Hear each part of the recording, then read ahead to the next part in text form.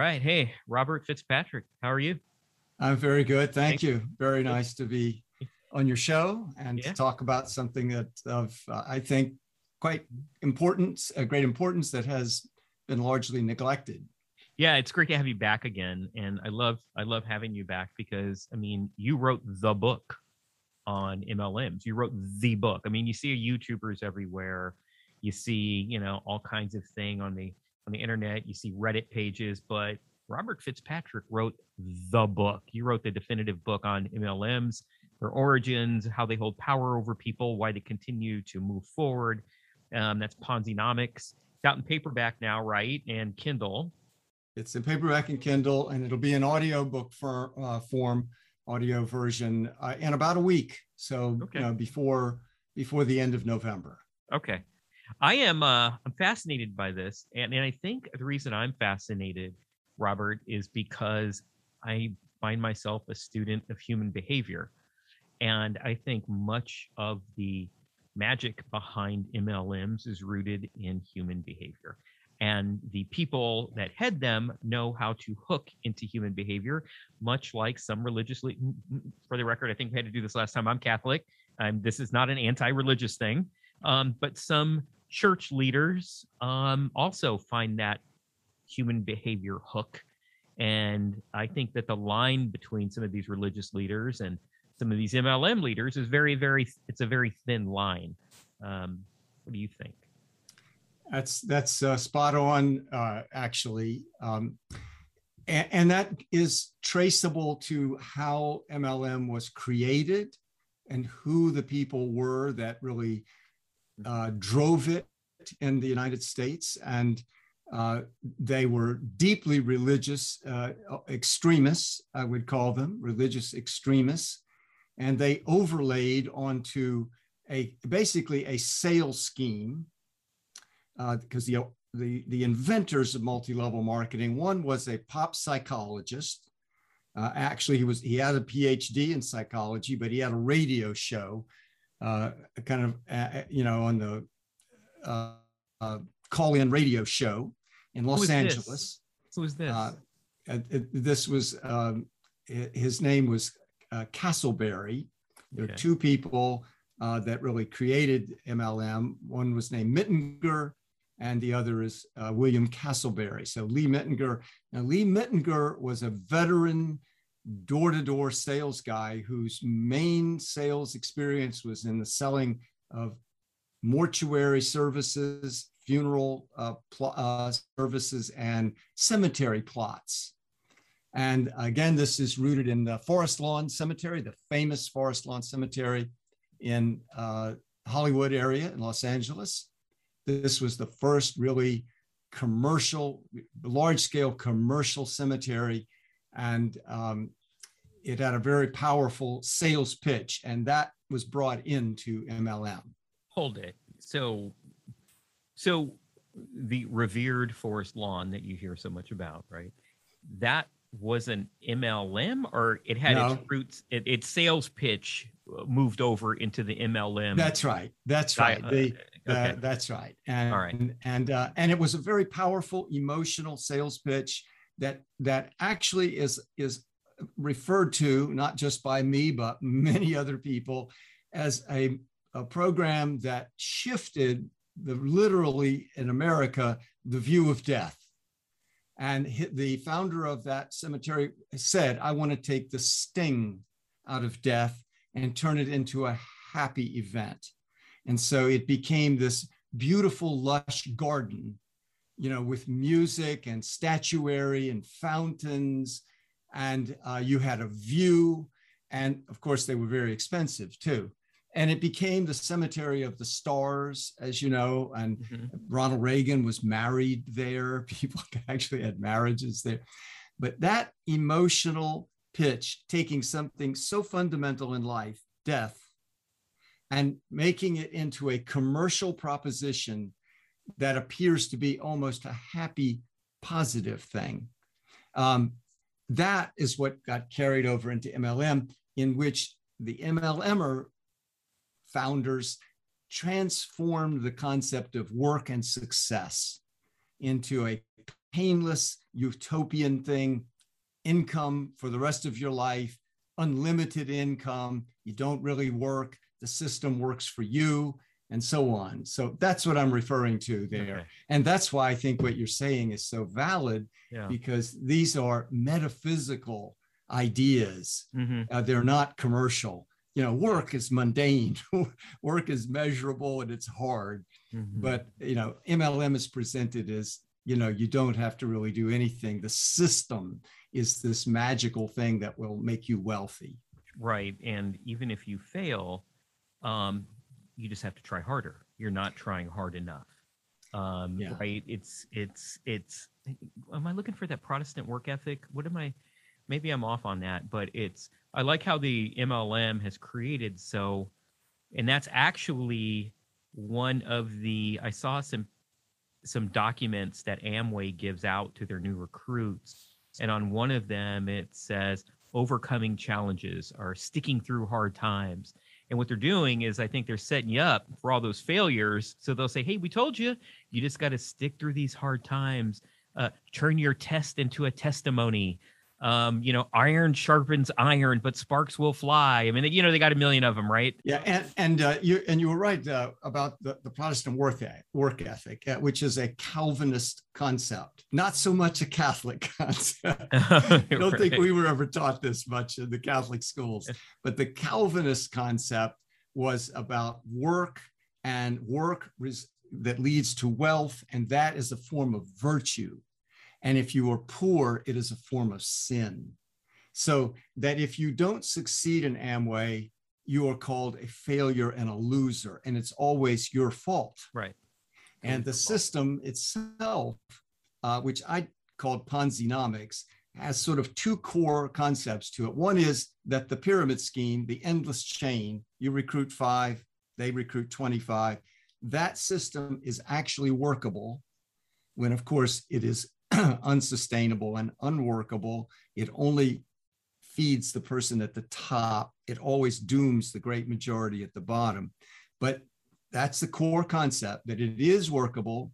And second, that it works only if you believe in it. So if you fail, you didn't believe enough. You didn't believe hard enough. That's right. You didn't believe enough. You didn't believe hard enough. And you didn't have enough, a commitment to it, because your doubt got in the way, and that's why you lost. And we'll get into this a little later, and I think now it's also morphed into, and you didn't buy enough of our ancillary material. You didn't download all of our apps. There's evidence that you weren't committed enough, because you didn't buy the tools offered to you by the masters, who are presented as gurus and prophets, almost like the saints. And you follow them explicitly, and you obey them too, and you exalt them. So I was looking. This might be getting a little off here, but I was watching a video. And by the way, we're going to be talking more. We're going to be talking primarily about Amway here, but it's good to set this up. I was watching a video about an Amway salesman in Poland. You might be familiar with this, where he was talking to an audience of Polish Amway folks, whatever you call that, Amwayans, Amwanites, I don't know. But they were, prospects. And he was trying, victims. He was trying to, pump them up. And he used the Jim Jones Kool-Aid mass suicide as a prop. And what he did, and actually I think Amway tried to have the video banned, but essentially his message was, look, Jim Jones got 950 people to drink his Kool-Aid and commit suicide. How can you not find 3 to better their lives? I was like, holy shit. It's kind of, Yeah, he was revealing more than he understood. He's revealing that Amway, and this has, from the beginning, Amway was referred to as a cult. An economic cult, a semi-religious, but it's really essentially an economic cult. It can be an economic cult because they have made economics into a religion. And so it has the same force as a religious cult might over people, which Jim Jones was a religious cult. But Yeah. nevertheless, it has this power, persuasion power of a cult and methods of a cult. Yeah, a cult isn't just a belief. A cult is something that it uses very powerful and well-known techniques for persuading and controlling people. And Amway has been recognized for using this for decades. Yeah, so he was pretty apt with that parallel, more so than I think his prospects might wanted to have known. Yeah, exactly. Yeah, he himself probably didn't even grasp that. Some people do think of cults as just powerful marketing programs rather than destructive and dehumanizing. But that's probably how he saw it. So Amway in 2019, they reported revenue of $8.4 billion. $8.4 billion. An NBA team, the Orlando Magic, plays in the Amway Center in Orlando. An NHL team, the Orlando Predators, play in the Amway Center. So does Billy Joel. So does Elton John. They have Amway hotels. So they actually, the biggest hotel in Grand Rapids is I forget the name, but it's the Amway, and it's this old hotel with all these, rooms, and it's a beautiful place. Amway has kind of, one of the scions of Amway, Betsy DeVos, was the United States Secretary of Education under our last president. Amway has kind of bugged its way into our life, when we weren't paying attention. While we were sleeping, they're the bed bug that, got into our sock and then worked its way into our calf, and it's sucking our blood now. I think that journey, because honestly, Amway is no better than LuLaRoe, and Amway is no better than any of these others, but Amway presents itself in a way that has allowed itself to elevate where people see it kind of as a normal company. I mean, geez, no one's protesting the Amway Center, right? It's just the Amway Center. And I think, yes, what we're talking about here, though, is simply another example of the enormous power of propaganda. Amway has been engaged in a propaganda campaign for 40 years. This isn't just by accident. It didn't slither its way in. I mean, it very carefully, in a calculated manner, cultivated an image of legitimacy and propriety and an image of a positive image. It worked very hard at doing this, and it did it by leveraging politics and PR. Who was the first PR spokesman, the paid spokesman for Amway in the late 70s, early 80s? That's when Amway was just really beginning to explode. It was Bob Hope. Bob Hope. America's comedian. Out there with right. the troops in Vietnam and World War II and Korea. Yeah. Now they hire Bob Hope to promote and why did they need such, methods and go to such cost? Because they were covering up something. They had to escape something.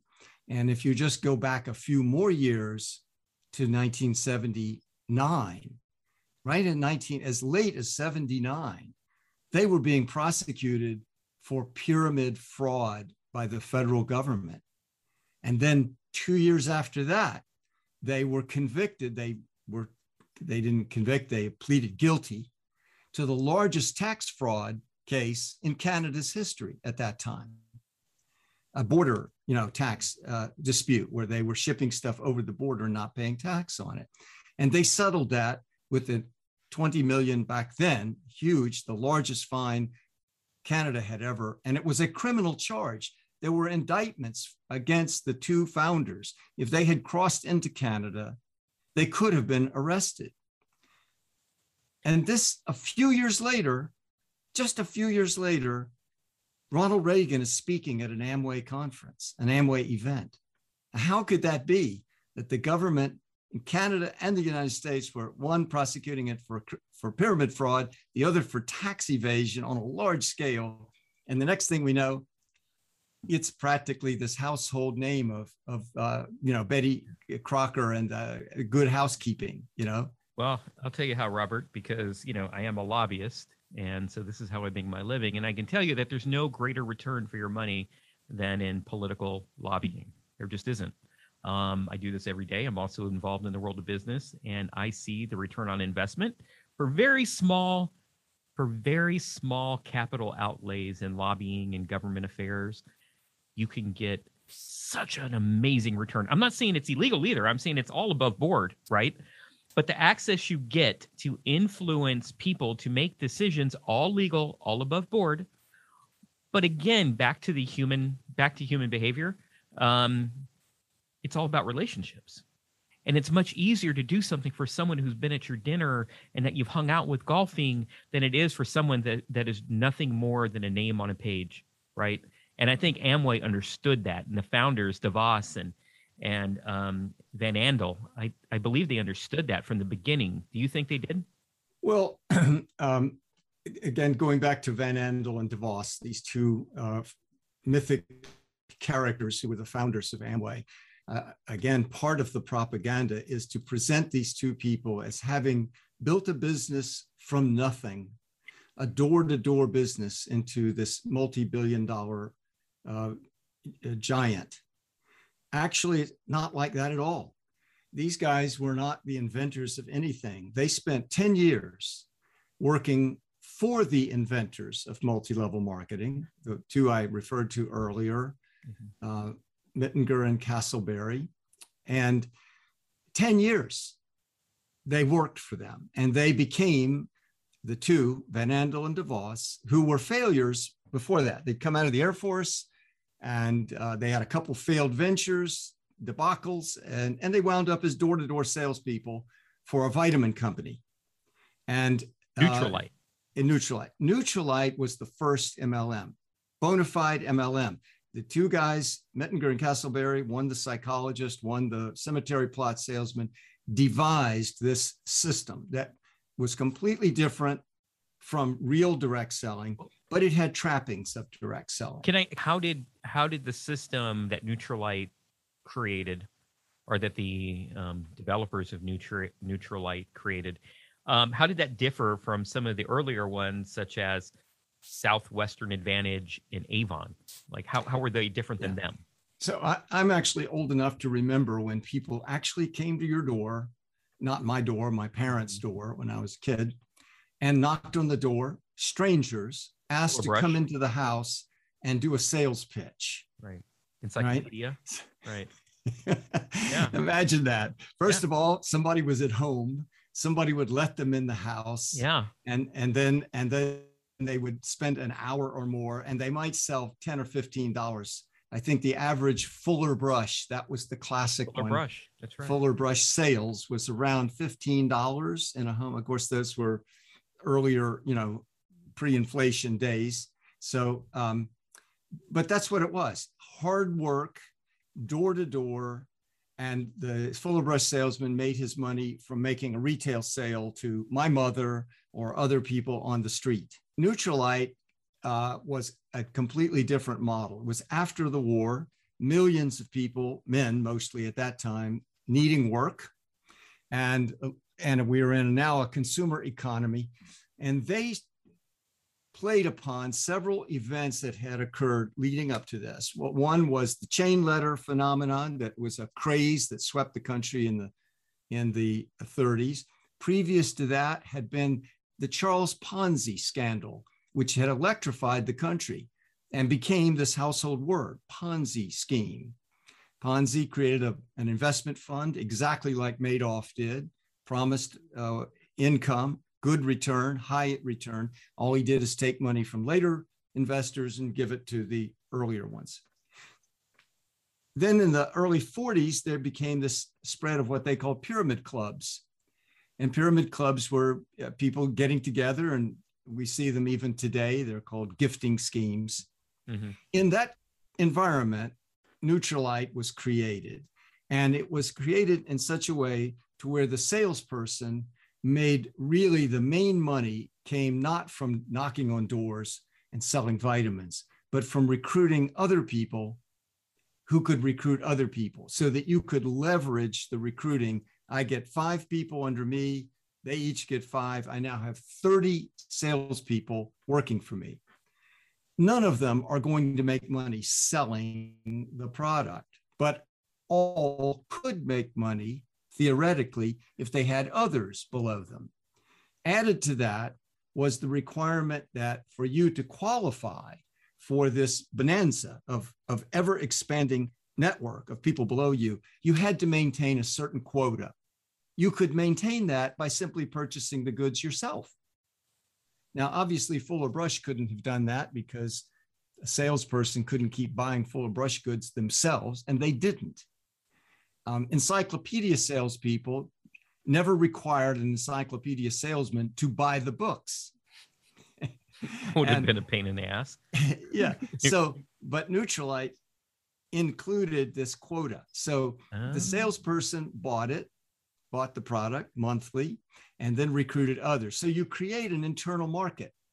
So you can see how they are fundamentally different. The salesperson now becomes a recruiter. The salesperson becomes a customer. Mm-hmm. And I'll give you the third fundamental difference that totally broke it away from direct selling of the way it used to be. If you're in real direct selling, when you make a sale, when you bring in somebody and they buy the product, whatever commission the company is going to pay on that transaction, you're going to get most of that money because you made the sale. Maybe your manager gets a little piece too. Yeah. Amway and Neutralite turned it reverse. I recruit you, and let's say there's 40% in there. I'm going to get maybe 5 of it. 35% is going to go to the upline behind me. Mm-hmm.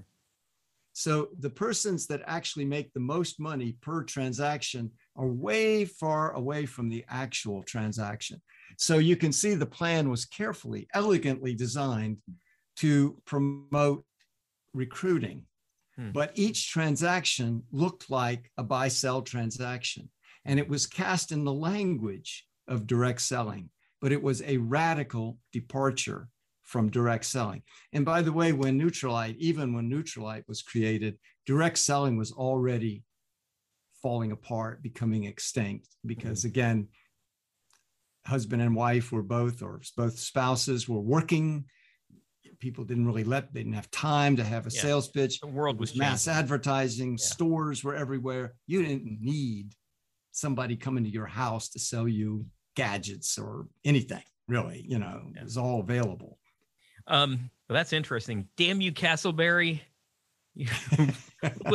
Well, I don't think these guys realized, I don't think they could have realized what they were about to create. The company Neutralite, which was actually a failing operation, had been around for several decades, was owned by a guy named Carl Renborg. And it had failed and failed and failed. It never did anything. It never got out of Southern California even. And then these two guys came in and took over they met at a Dale Carnegie course, they took over the sales and marketing and developed this plan. They called it the plan. Literally the plan. That's what they called it. I like their style. Yeah, it sounds like something I would do. It had an air of mystery about the plan. That. Yeah. The plan. That plan was what we call today multi-level marketing. Okay. And it, again, was disguised to look like traditional direct selling, but it was radically different. So Van Andel, and then I believe the other part of that story is that Van Andel and DeVos then stole like 5,000 of the clients. That's right. They broke away, and they called their system the plan. They took everything, all the language, everything exactly the same. They got out of that product though initially and used laundry soap. Yeah, I mean, and I know throughout history, just vitamins are just a tough plan to be in. I mean, a tough gig because I mean, you have all these different regulatory bodies, and dish soap, lots safer, right? And Neutralite, I mean, there were a lot of vitamins being sold at that time. Yeah, Neutralite was not a beginning, did not in any way start up that business. But as soon as Mittinger and Castleberry took over, they began hyping these vitamins as miracle cures for almost any ailment you had. Yeah. And cancer, tuberculosis, depression, whatever it was. And they put it in writing in a little booklet. The FDA, Food and Drug Administration, at that time saw this and saw snake oil, and dangerous because people who needed real treatment would be taking these vitamins. Right. So they prosecuted Nutrilite, and the prosecution went on for a very long time. Eventually actually went to the US Supreme Court, where Nutrilite lost. But Nutrilite hired an amazing lawyer who later became world famous. His name was Charles Rhine. He had been a roommate of Richard Nixon. And what Charles Rhine managed to do was get the FDA to sort of admit or allow certain things that you could say about vitamins. Okay, I can't say it cures tuberculosis, but I might say it helps boost your energy level that would improve your overall health, whatever that means, right? So they managed to get these things extracted from the FDA along the way. Charles Rhine later became the lawyer for Rosemary Wood, who was the secretary of Richard Nixon. Oh, Richard Nixon. That's right. Watergate. So that's why the Amway people said, let's get out of this because the FDA can come after us. You know, FDA isn't going after dish soap. That's right. DeVos and Van Andel, they create Amway.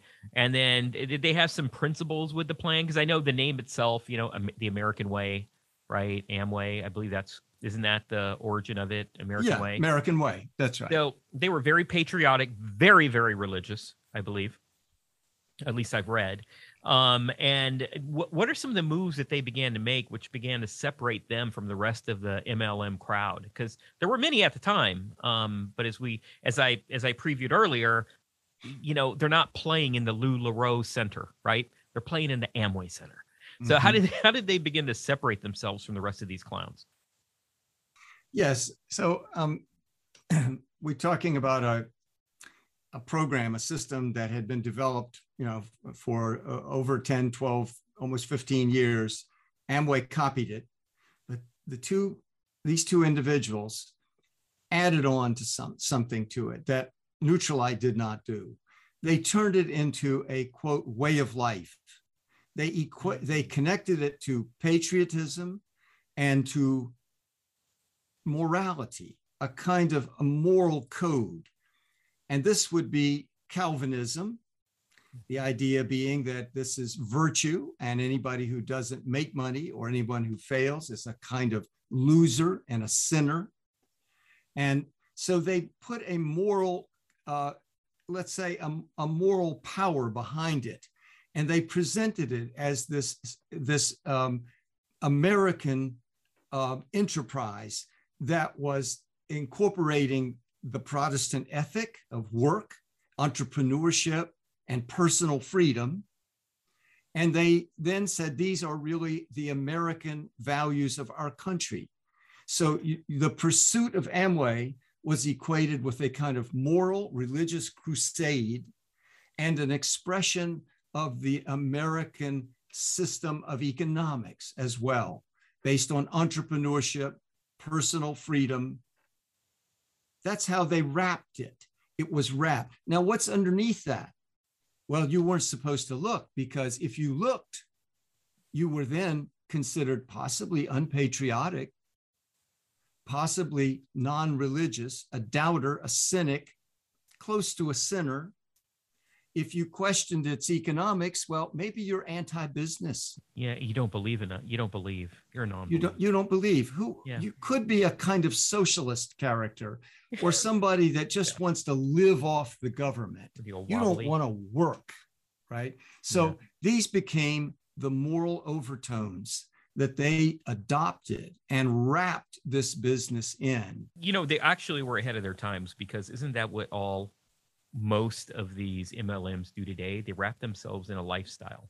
If you look at them on Instagram, on YouTube, it's all about the lifestyle. If you look at who are the ones that do the white Mercedes? Is it Arbonne?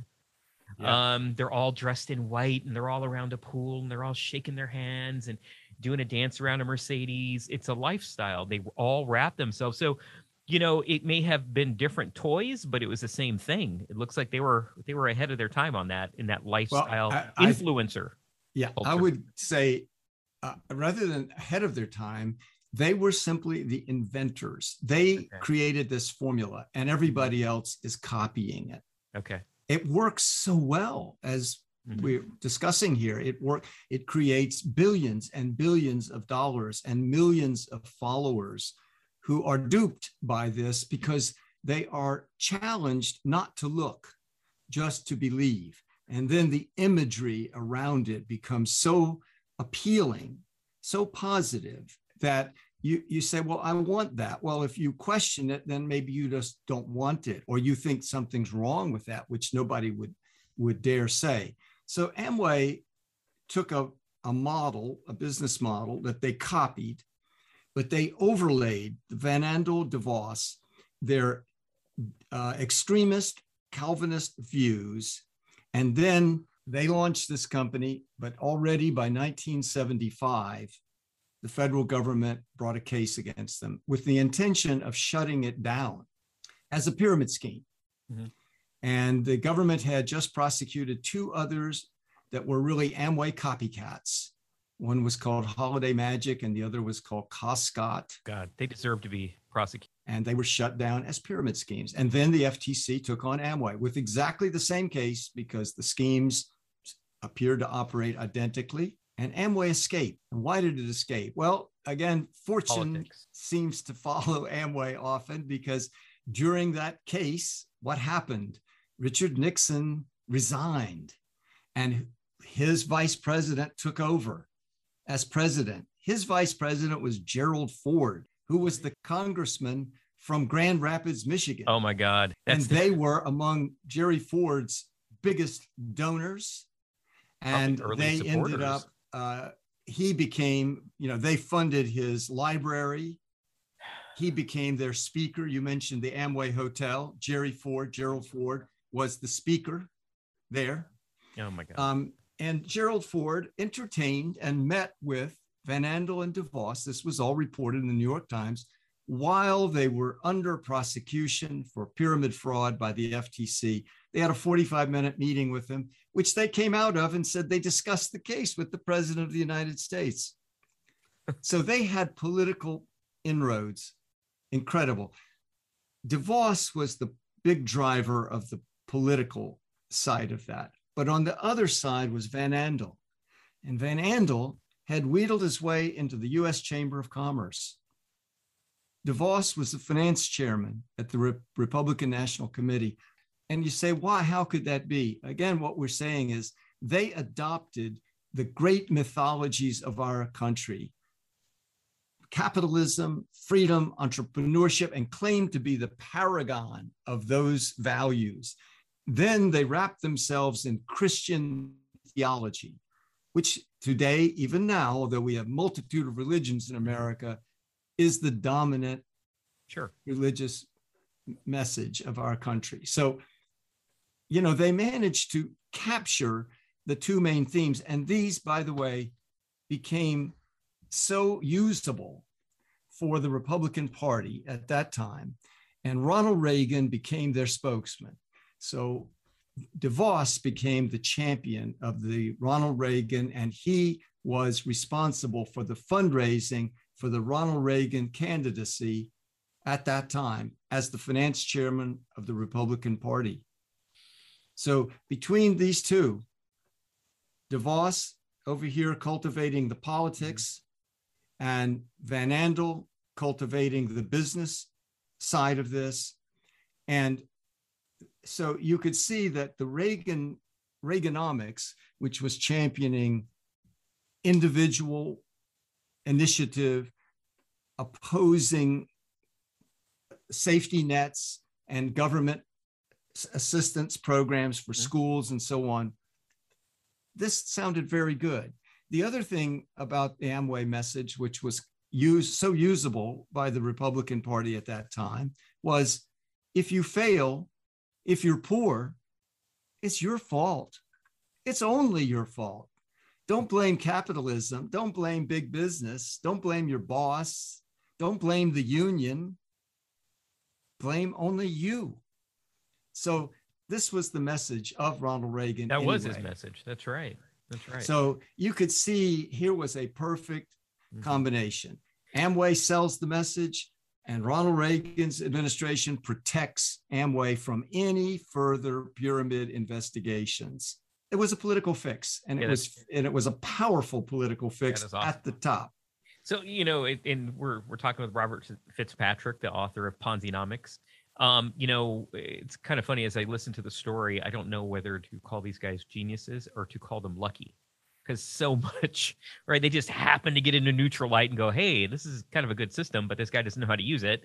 They happen to be in Grand Rapids, where the next president came from, right? And they were on the ground floor of that one. And everybody in politics knows how important it is to be on the ground floor of someone. And then just happen to have a Republican come in next who embodied their principles. So I think it was a mixture, right? Which is it is with most people. Hard work, smart, and lucky.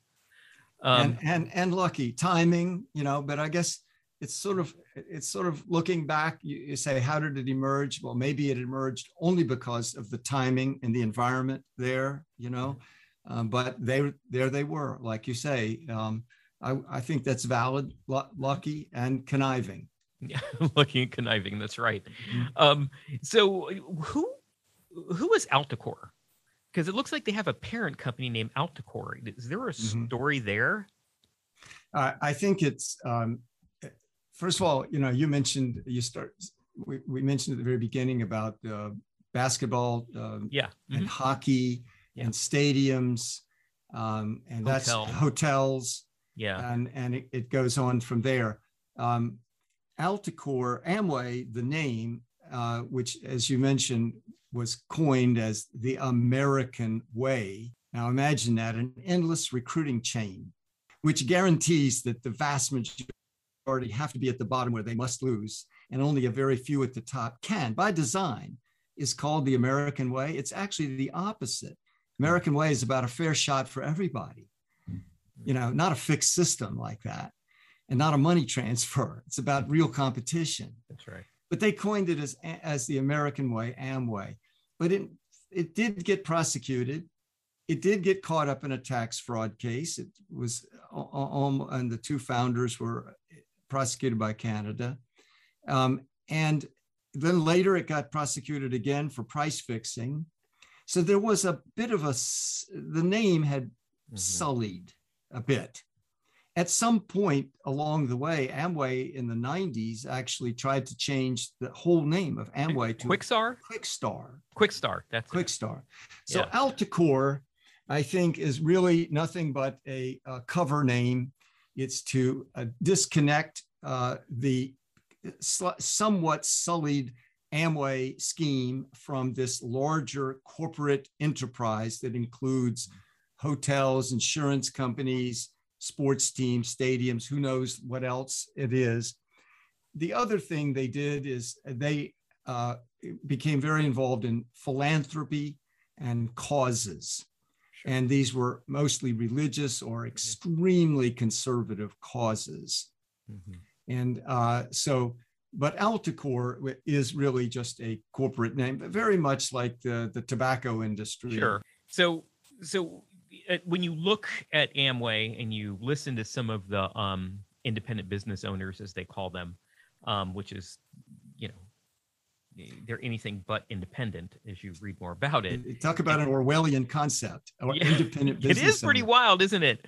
The American way, be at the bottom of the crushing pyramid. Independent business owner, do not be independent and do not own your business. But there seems to be another entity which has struck my curiosity, which is called Worldwide Dream Builders. And are they part of Amway? That's right. Yes. Or are they like a little bird on the hippopotamus, which makes money off of Amway? I can't figure that out. Well, yeah, a little of both. Yes. Yeah, I think you're correct both ways. It is absolutely part of Amway, not as a corporate legal entity. It's not a subsidiary of Amway, but it is integrally connected. It is connected in such a way that it is existentially connected. It couldn't operate except by Amway. It is composed of a group of recruiters who bring in people to become Amway so-called distributors or independent business owners. But they developed this into a proprietary system. Mm-hmm. So we're talking about layers of deception here that are almost unfathomable. First of all, the plan, which is the Amway plan, which was the Neutralite plan, which is based on the endless chain, which is based on transferring the commission, so-called commission, up to the top rather than staying at the bottom where people make the transactions. It involves unlimited expansion of salespeople in every area. Imagine that. They want you to become a salesperson in your town and then tell you, but we're going to add as many possible competitors as we can. In your aisle. Yeah. So first, the plan, which is contradictory, disguised as direct selling. But now you get into it and you're told you have to believe. So you have to believe. But you start failing straight away because virtually everybody fails. So you're going to fail. Well, then they tell you, David, there's a reason you're not succeeding at this because there's secrets to this. There's skills, there's knowledge. It's known. The people at the top know this. You have to plug in to their system for working the plan. Worldwide Dream Builders and others have what they call proprietary systems, and they teach you how to succeed in the plan. Now that's going to cost you. Right. As we mentioned, to be in the plan, you've got to buy product, you've got to pay an entry fee, then you've got to keep up your monthly quota. That's right. Okay. But then you get in and you're doing all that, you're still failing. Then they come up with the second hit. Now, bear in mind, all flim flams are like this. And that's why MLM is called a long con. They're going to get you maybe for years if they can. Most people don't last a year, but some people last 10, 15 years. They drain them of everything.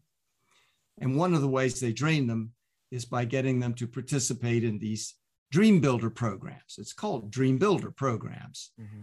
You have to attend events, very expensive events in Orlando or wherever. Probably at the Orlando Center or at the Amway Center. Very likely. Yeah. And then you've got to subscribe to maybe audio books that you'll be listening to over and over again. And there are other training and motivation programs that you go to. So I would classify these as just an element. They are not integral to MLM per se. It's an add-on, but a very important add-on because, as I mentioned, Ponzinomics or MLM, two parts of it: the persuading people that an endless chain is viable, when for always it has been regarded as a per se inherently deceptive and destructive scheme. You have to come to believe that it could work for you. And second, it can work only to the degree that you believe in it. So Worldwide Dream Builders is part of that second side of it, of teaching you how to change yourself in order to succeed in this program. The plan. And it also allows, I believe, as I learned more about this, it seems to me, it allows Amway to keep clean hands, right? It's like, well, no, that's Worldwide Dream Builders. We provide the products, right? We provide the plan. Your issue is with Worldwide Dream Builders if you can't get this done. So it does give them a degree of separation. That's right. And plausible deniability. Yeah, it's all there. Did you tell these people that they could become millionaires? No, we never look for our literature. You'll never see those words. That's right. Well, I heard it at a meeting at the Orlando, center. Well, that wasn't Amway. That was this other organization. Yeah. And these are vast organizations, by the way. I mean, that's right. I have people write me from Malaysia, from all kinds of other countries, faraway places, saying, what is Worldwide Dream Builders? Mm-hmm. Who is Bill Britt? Who is Dexter Yeager? Dexter Yeager's dead now. I think Bill Britt, I don't know if he's alive still or not, but these were among this pantheon of top gun recruiters who ran these machines, these recruiting machines, for profit. The profit wasn't just their override from Amway sales, Amway purchases, was also to sell their proprietary goods. That's right. So that's the other thing as we've moved forward in this into the 21st century, is that I have noticed in watching and listening and reading, more and more of Amway's income and more of Worldwide Dream Builders, real revenue is coming from all of these proprietary materials. So in order to start, you'll hear people, and you've probably talked to them actually, you'll hear people say, well, you have to go to the conventions.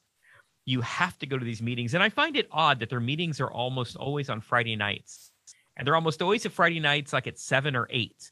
And I don't know why that is. And I was trying to think it through. And I'm like, well, maybe they believe if you're going to go Friday at 7 or 8, that you feel that invested because, hey, I spent the freaking Friday night.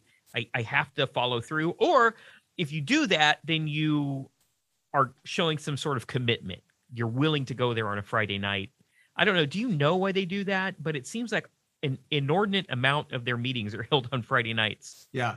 Well, Friday night is in keeping with a principle of domination, of cult persuasion. Oh, okay. Yeah, this makes sense. And that is to dominate your time. Mm-hmm. So, a cult persuasion isn't, most jobs, if you went into a job, a real job, corporate job, and they started asking you, well, what do you want out of life? How is your marriage? Are you getting everything for your children? You would tell them that's none of your business. That's my private life. I'm here on. But Amway and other MLMs begin with this idea that we're going to transform your life. So they demand and ask for a total commitment. And those events become the test of that. And they will go in some cases to 1 and 2 and 3 in the morning. That's right. That's what they say. Uh-huh. This is an element of all cults. They always want to dominate your time. And separate you from people that might provide an outside influence and make you question them, right? That's right. Anybody that would question what you're doing is not supporting you, and you shouldn't be associating with that person. And well, you say, but my husband or my wife or my spouse, whatever. Well, maybe that's the person holding you back from the person you are destined to be. And if you're pastor at your church or whatever, maybe you shouldn't be going to that church, and so on. And so I have met people who have lost everything. They've given up their families, their friends. All they have is the Amway network anymore, or the whatever MLM it be, because they all operate the same. We're saying Amway could fill in any of them. Amway created the model. They've all emulated it. It's a magic act that works over and over and over again. And dominating your time is a key part of it. Yeah. That's the Friday night. Now that you put it out there, it makes complete sense why you would do that on a Friday night. Otherwise, I would be with my loved ones and they would be telling me, dude, what are you doing? Like, what are you doing? Exactly. Yes, exactly. So the other thing, the other thing that I find very mysterious about the whole Amway recruitment process, because I think they're very different with their recruitment process. I think they are much more disciplined and doctrinaire than the other more lifestyle, like Arbonne or the other ones that are out there. I mean, you pick one, who tend to be love bombers. Oh, hey girlfriend, love you. Oh my God, I got a great opportunity. They're very love bomby. But it seems Amway is very different. And I've noticed when listening to people who had been a part of the cult for a bit, many times they're very similar, and they say, oh, I was in the gift card section at Walgreens and a nice couple walked up to me. There's often couples, a man and a woman, and they would strike up a conversation, and they would usually have 2 meetings somewhere, and they would talk about their mentors. Oh, we've got these amazing mentors who really lead us into this next phase of wealth. And oh my God, our mentors are so amazing. You should really meet our mentors. But they never mention the product. They never they can't mention the product because the product is you. But they never mention the company, right? They never say Amway, and they never say what this is about. And then finally they go, hey, we'd really like you. We think you passed the test. We think you're special. We think you have what it takes. We'd like you to invite you to a meeting with our mentors this Friday. And it seems that they're, again, very disciplined and that there is a very doctrinaire method in which they approach their marks. Can you tell me anything about that? Yes, again, we're going back to this term cult. Cults have are authoritarian and dogmatic, as they have a script, they have a story, they have a narrative. They pull you into that script. It's a reinterpretation of the world. And once you enter that now, you have sort of abandoned and left behind objective reality. And your sole source of information and authority is the upline and the leader. One of the things that the upline leaders do once you're in and under that kind of influence is control your language and give you a script. And this is a common characteristic. I've had so many families contact me and say, what's happened to my son, our son? He's talking this gibberish all the time. He uses words we never heard him use before, over and over again. He can't listen to anything we're saying. It's a very scripted, very controlled method of speaking, all aimed at convincing yourself, driving out doubts, what they call thought-stopping aphorisms, like only quitters lose and only losers quit. So if you think about that one, you're trapped. You're trapped in there because you can't think your way out of it. Just even thinking about it sounds like a loser. And so they dominate your thoughts. They dominate with dominant language, and they give you scripts. And the scripts are all aimed at essentially recruiting. And so that's why you see people over and over again. And Amway really perfected that. Yes. And as you said, some of the others have somewhat different scripts, but fundamentally, the hey hun and the one that's all about let's go have fun together, yes, sounds different than the Amway, but underneath it is essentially the same. It is a dogmatic, controlled, scripted narrative. Some will tell you, there's no work, it's all fun, it's sexy, it's great. You might not hear that at Amway. But the other thing to know about MLMs too, it is affinity scan. It's affinity fraud. That's really what they do. So each MLM, Amway began in small towns, often in rural areas, and mostly with fundamentalist Christians. And a lot of people associated Amway with that. Newer MLMs many of them are associated with Mormonism, come out of Utah now. Some are just associated, they're aiming almost exclusively at young women.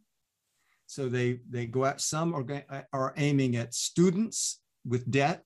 Some are aiming at military spouses and so on. And a lot of them are aiming strictly at immigrants too now. So that makes they will tailor that language to the particular group. Yeah. The other thing that they do that I picked up, why the couples, Robert? Why do they often come up to them in couples? And it sounds kind of creepy, honestly, the way it happens, because a lot of these are young women. And they talk about an attractive young couple that approached them, in a coffee shop, Starbucks. They actually have a list for Amway members, for the independent business owners, as they refer to them, the IBOs. They have a list of here are the best places to approach your marks. Why the couples? Well, this is kind of dark and it's a bit sinister in a way, but it is also founded on a very simple sales truism. If you're selling in a home, for example, back in the days when you sold in homes, you could never sell just to one of the spouses. If you were in there selling encyclopedias and the wife, if it's a female, let's say, said, we love them, we want to get them, but the husband isn't in the room, you haven't got a sale. Yeah. And vice versa. So it's a principle of that. Now, Amway's job and MLM's job is to gain total control over your whole life. They can't do that with just one spouse. So they will always try, starting off right off the bat, bring your spouse in, and they got to win that spouse over too. That's right. That is another principle. So they try that. Now, of course, you have millions and millions today, more so back than when Amway started, of young single people, single person households. Mm-hmm. And they could be divorced, they could be never married, and so on. So some of the newer MLMs don't really focus on couples. They don't need to, but Amway did from its inception, and it built its business around that. And so you had that, as you said, a kind of spooky, eerie, kind of creepy coupledom, where these two couples looking almost identical, one couple after the other, posing for these photos, and and in the film, maybe you saw this on the film Lula Rich, the couple that ran that scheme sat there as almost a perfect model MLM couple. Oh my God. Deferring to each other and interrupting each other at just the right moments. And yeah, when I saw the couple behind LuLaRoe, I knew that shit was going south. You just knew there was no way they could hold that Jenga tower together for very long, man. Well, they did hold it together for quite a while, and that if you would go around and there's the FTC recently sent out a warning letter to multi-level marketing companies about deceptive income claims. I think they listed over 700 MLMs operating in the U.S. on their list. There are probably more. So this is a pervasive, ubiquitous force that is operating quietly, invisibly, so to speak, on Main Street. Politicians are not paying attention to it, which is amazing to me, because it is shaping people's values. It's telling them about what to think of the government, tells them who to vote for. I think it's shameful, Robert, actually, again, as a lobbyist. I remember someone had a bill a couple of years ago. There's an entity called the Direct Selling Association, which sounds nice. And it sounds fair, and it sounds kind of Chamber of Commerce-y, right? Direct Selling Association. But it's not Direct Selling Association. If you look at the members of it, there might be, I don't know, there could be a Kirby or a Fuller Brush. I don't know. But most of them are Herbalife, Beachbody, Amway. It's nothing but freaking pyramid schemes. And so someone had a bill to try and, say, hey, people should be educated about how, how the money flows. And they brought all of these bots to the Capitol, Herbalife and Beachbody and Amway. And you mention it, it looked like a catalog, because they all had kind of this very, very similar look. They all had their little golf shirts with a little emblem on the chest, and they were just rabid, the Direct Selling Association. So, I think that they have pretty much, at least the people at the top. I got to admit, though, I saw what they were paying their lobbyists, and they're pretty damn cheap. So I think there's, I think they're takeable. But I was amazed by the rabidness by which they went after a very, very small bill, which tried to just say, hey, maybe people should be educated about these multi-level marketing schemes. So, as a close, what I'd like to talk about is, as we leave, we now have a different commerce system. Well, let me rephrase that. We're now dominated by e-commerce. And it seems like Amway has adjusted to that somewhat. A lot of their folks now have stores, right, on the Amway websites, and they direct people to their stores, to their little, sites. Is Amway kind of ahead of the game in adapting to the new e-commerce world that we're entering, or that we live in now? No, I don't think so, David. Multi-level marketing is very adaptable. I mean, it is a scheme based on belief, capturing people, selling mythologies that are very strong in our country already: entrepreneurship, freedom, capitalism itself, business ownership, and so on. So it has a great story that it uses to cover over its basic operation. and it has always adapted over time. All the MLMs use e-commerce, but this essentially the program has unchanged. So before there was even an internet, before you had an email and you could set up your own little website, you had to use your social network, going, to your friends, lean on your family, old classmates, things which you would call them on the telephone actually, right, to do that. So you had these terrible, famous, events where people, these episodes where you would get this odd phone call from somebody you hadn't talked to in 10 years. You went to high school with them and they want to get together and have coffee, catch up. And then you find out they're pitching you for Amway when you get there. Thank God that can be handled in an email now. Now it's done with emails.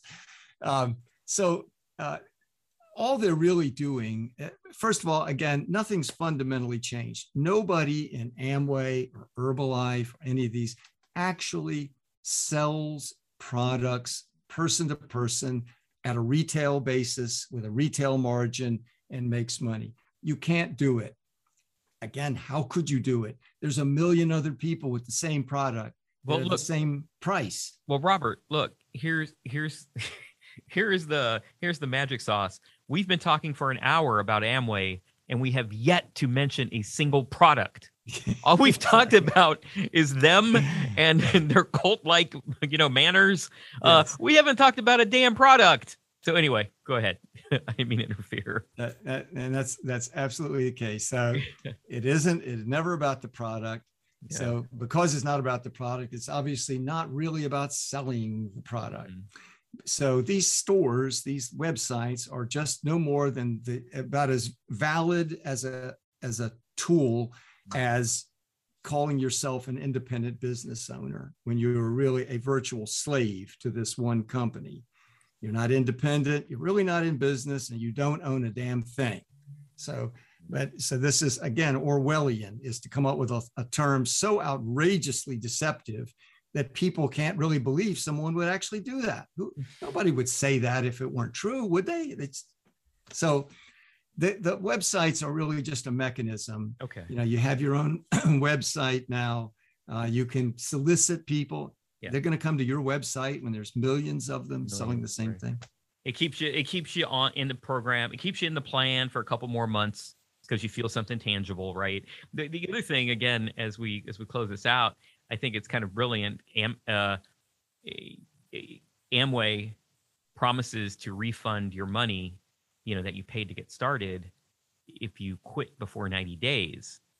However, as we know, Worldwide Dream Builders is there to keep coaching your ass to make sure that you don't quit before 90 days. That's right, because only losers quit. Right. Remember? That's right. You can't quit. Only a loser would quit. You didn't believe. You didn't try hard enough. You didn't buy this. You didn't get that app.